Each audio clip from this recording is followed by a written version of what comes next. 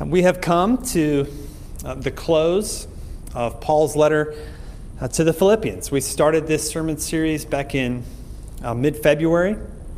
At the time, of course, we didn't know what would be coming. If I remember right, the last time I was preaching in this pulpit, there were almost 500 people in the room, and now there are less than that. Less than 500 for sure. What I do hope is that this letter of comfort has been a comfort to you. I want you to keep that in mind as we look at this last passage. I'm going to read starting in verse 10 of chapter 4. If you've got a Bible, you can turn there now to Philippians chapter 4. If you don't, we do have the passage printed for you on your worship guide. So let's now give our attention to the reading of God's holy, inerrant, and infallible word. This is Philippians chapter 4. Again, I'll start in verse 10 and read through the end of the chapter. I rejoiced in the Lord greatly, now at length you have revived your concern for me. You were indeed concerned for me, but you had no opportunity. Not that I'm speaking of being in need, for I have learned in whatever situation I am to be content. I know how to be brought low. I know how to abound. In any and every circumstance, I have learned the secret of facing plenty and hunger, abundance and need. I can do all things through him who strengthens me.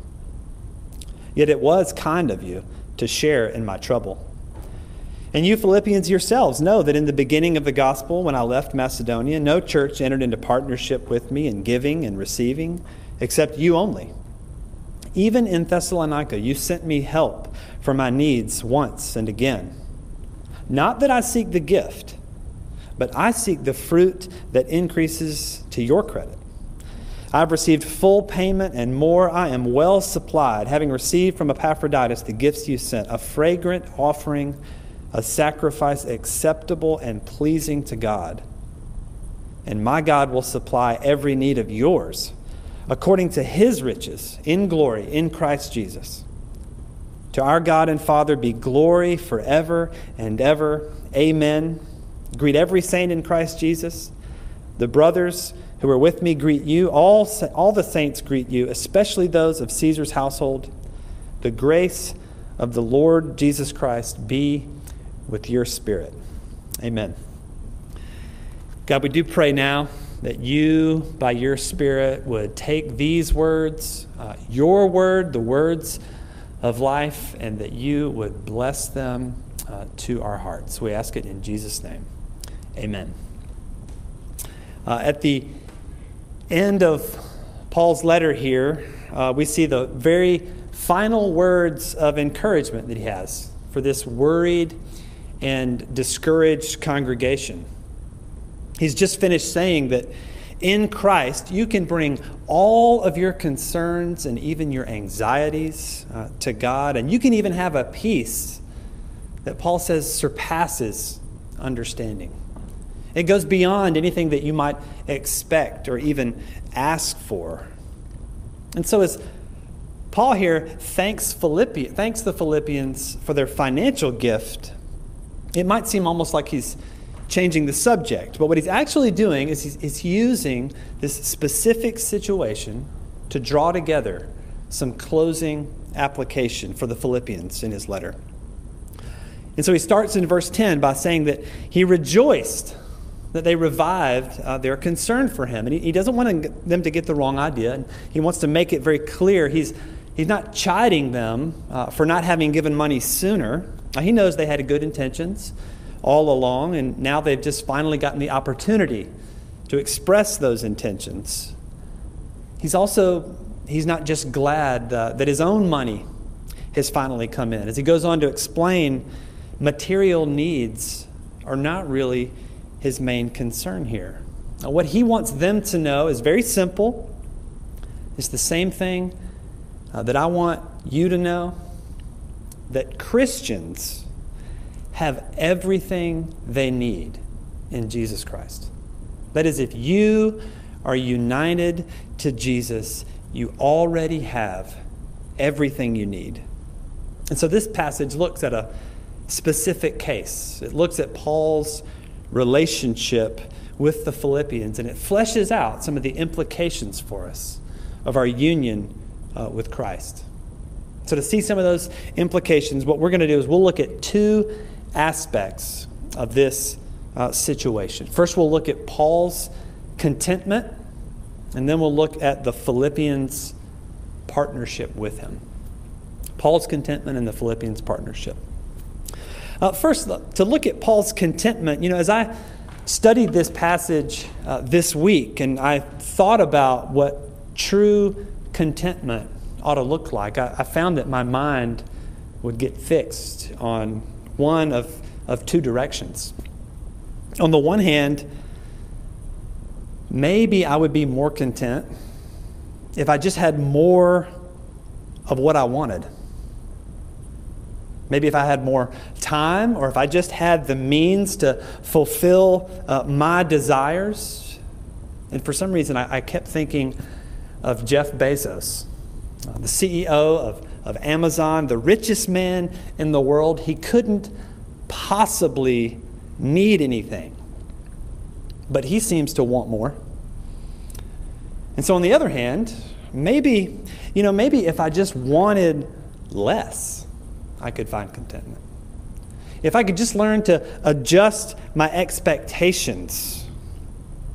And so I thought of Jeremiah Johnson. I don't know if you've seen that movie, a character who leaves his home to go and learn to live in the mountains by himself. But Paul, he's not thinking about how to have more, and he's not thinking about how to somehow reduce our desires down to a manageable level. Not Jeff Bezos and not Jeremiah Johnson. But what is contentment? Or even better, what is the secret that Paul is talking about? Well, first, in verse 11, he tells us contentment has to be learned. In other words, it takes time, and it's a process. If you are a professional counselor, you have to have thousands of hours of supervised sessions before you can be licensed. And that's in addition to all of the educational requirements that you have. Well, contentment's no different. Contentment is not just a test that you can pass and then move on to other things. Contentment comes in a lifetime of lessons. It's a lifetime of seeing your own resources come up short and having to return again and again to the well of grace in Jesus Christ. Through time and through experience, we learn to trust in God's goodness and in His providence in all kinds of situations. Paul says he's learned actually how to be both brought low and how to abound. I wouldn't mind learning the how to abound lesson. That doesn't sound too bad, but Paul says we need the full range of human experience in order to teach us contentment. And that brings us to the second thing. Contentment actually isn't found in our circumstances at all. Paul says he knew contentment in whatever situation in verse 11, and in any and every circumstance in verse 12, because contentment is actually independent of these things. Friends, if you are just waiting for things to change, if you are expecting the world to bring contentment to you, you will never have it. That's not where we find it. But I want you to know that contentment is not just a kind of hardened stoicism either, as though the real idea here is just to not feel anything or to not really care all that much. When Paul says that he's learned how to be brought low, this is the same word translated humbled in chapter 2. When Paul speaks of Jesus himself becoming obedient to the point of death, you see, he's not just talking about what's going on outside of him. He's not just talking about being poor. He's talking about being humiliated and ashamed. And yet, even in spite of those things, he still could be content because it doesn't come from his inner resources either. You see, far from it, Paul was a man who we know from chapter 3 had learned to count everything as loss compared to the surpassing value of knowing Jesus Christ. And so he's learned to look outside of himself and beyond himself, to look to his all-sufficient Savior. Contentment is never found in self-sufficiency, but a real grasp of Christ's sufficiency for us. And so that's the third thing. Contentment is always and only found in Christ. It's in contemplating and experiencing our union with him. And so verse 13, Paul has a memorable, very quotable verse here. He says, I can do all things through him who strengthens me. Now, this doesn't mean that Christians are somehow omnipotent through him who strengthens us. The all things in verse 13 refers back to the any and every of verse 12. In other words, Paul is saying, I can be content in every kind of circumstance, no matter what. And it comes through Christ because I am in Christ by faith. You see, at the end of the day, time and experience won't be enough to really teach you contentment. You need experience in Christ, learning to live in light of your union with him. You know, there's a lot of people who've been through hard things and still come out on the other side more angry than when they started, or more depressed than when they started, or more cynical than when they started. And this pandemic won't be any different. You see, contentment is not just a bare fact. It is a thing to be cultivated through a lifetime of contemplating and experiencing our union with him. That is the secret. We have to get a firm grip on our union with Christ, to embrace it by faith, to think about it, to pray about it, to ask God to help us to believe it more, to put it into practice so that over and over in all kinds of circumstances we learn to trust what God says about us because of our union with him. If you are united to Jesus, that is what determines your value. That is what determines your destiny. It's not your money. It's not your parents. And it's not where you're from. Real contentment doesn't look like Jeff Bezos or Jeremiah Johnson. Real contentment is knowing, because I am united to Jesus, if I never get the raise, if I never get married, or if my father is never pleased with me, Jesus Christ is in me and I am in him, and so I have everything I need right now. So why is it such a hard lesson for us to learn? I know for me, I just don't want to be weak. I want to be able to take care of myself. And so when I see weakness, I run from it. I run to my strengths, and I run to distractions. But I think we're actually in the most danger when we don't feel our weakness. There's a kind of worldly contentment where everything just sort of seems fine that actually drives us away from Jesus, away from the cross, and away from trust. But we know that Paul was most content when he felt his weakness. When he was most dependent on Jesus, he was most aware of what he calls the power of Christ at work in him. In 2 Corinthians 12, he says he could even be content with insults, content with hardships and persecutions and calamities. And even he learned to say, it's when I'm weak that I am strong. What Paul wanted the Philippians to know, and what I think God wants us to know, is that if you are in Christ, then you're already a citizen of heaven. It's objectively true about you that you have nothing to fear, that your future is fixed. But Paul wants more than that. He wants you to experience it. He wants it to be subjectively true.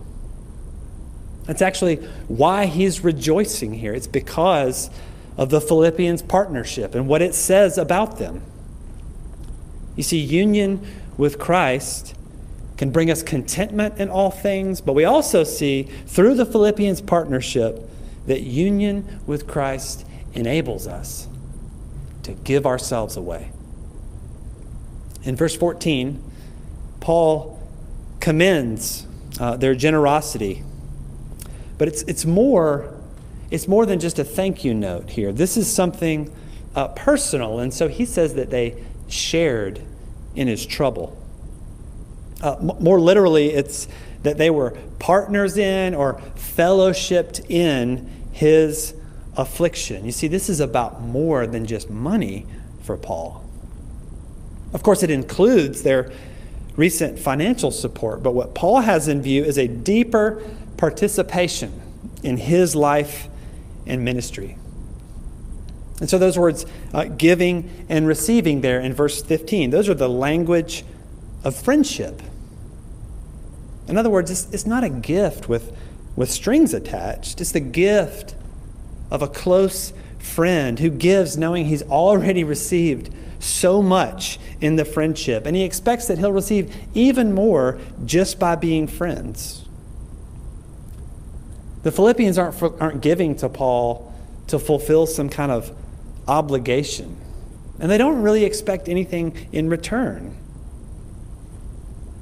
And Paul, just to make it even abundantly clear that the gift is not even the thing he's interested in, he says in verse 17, it's not that I seek the gift, but I seek the fruit that increases to your credit.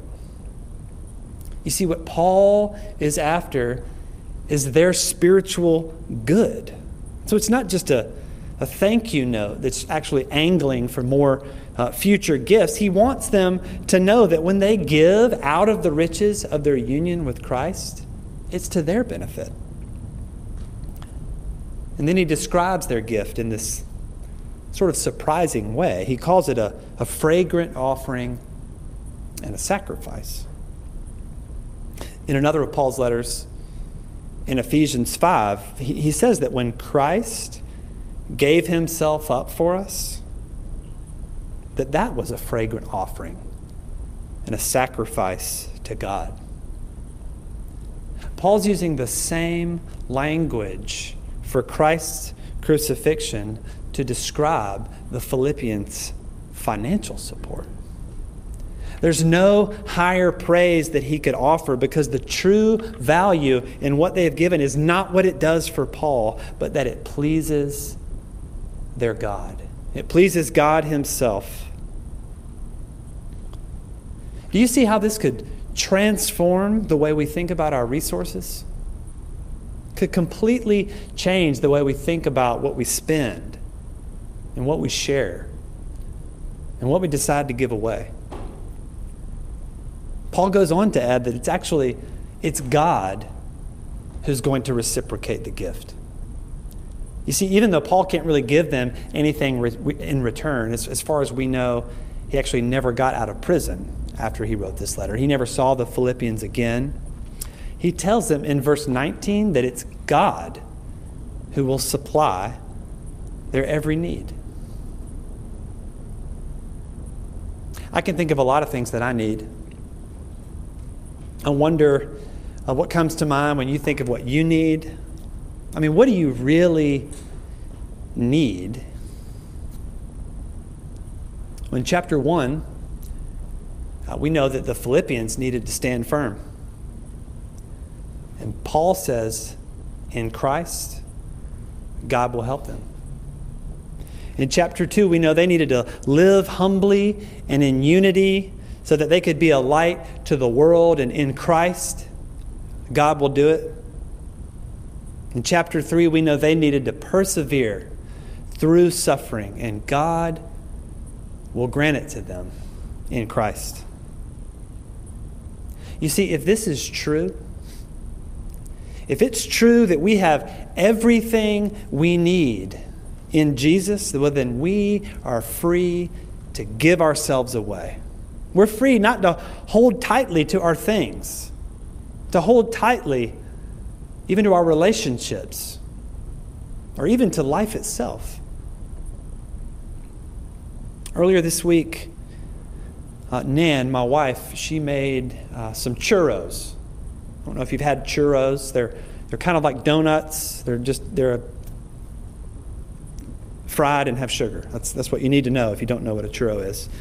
Well, in a matter of seconds, a plate full of churros had whittled down to one churro, and there were two children standing on either side of this plate. And I thought we might get a little bit of a standoff, but to my surprise, one looked at the other and said, you can have the last one. But you see, she knew that there was another full plate of churros in the kitchen. You see, it was out of the riches of Mom's kitchen that she was free to be generous with her brother. Well, God's provision is according to His riches in glory in Christ Jesus. In other words, if you are united to Jesus, the supply is endless, and we can give freely without fear. We can give with the confidence that God will supply every need that we have, and we can give knowing that our destiny is secure.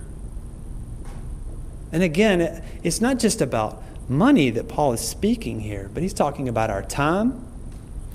We can give away our preferences. We can give away our comfort and our desires. All these things and more, we are free to give as we learn to contemplate the riches in glory that we have in Jesus Christ. So, Redeemer, let's not just hunker down through this pandemic and try to wait it out and hope there's something more satisfying on the other side. Let us learn to ask, what else might we give away out of the rich supply that we have in Jesus? And let's pray together that we could learn to say in every circumstance with Paul in verse 20, to our God and Father be glory forever and ever. Amen. God, we do pray that you would teach us to praise you in any and every circumstance. We pray that you would teach us to contemplate all that we have by faith in Jesus. God, give us discipline and diligence to search the Scriptures to see all that you have given us by faith in your Son. God, remind us that in giving your Son, we have the promise and down payment of much more to come, and that you will never let us go. God, teach us to trust in you, to have all our hope in Christ and his promises. We ask these things in his name. Amen.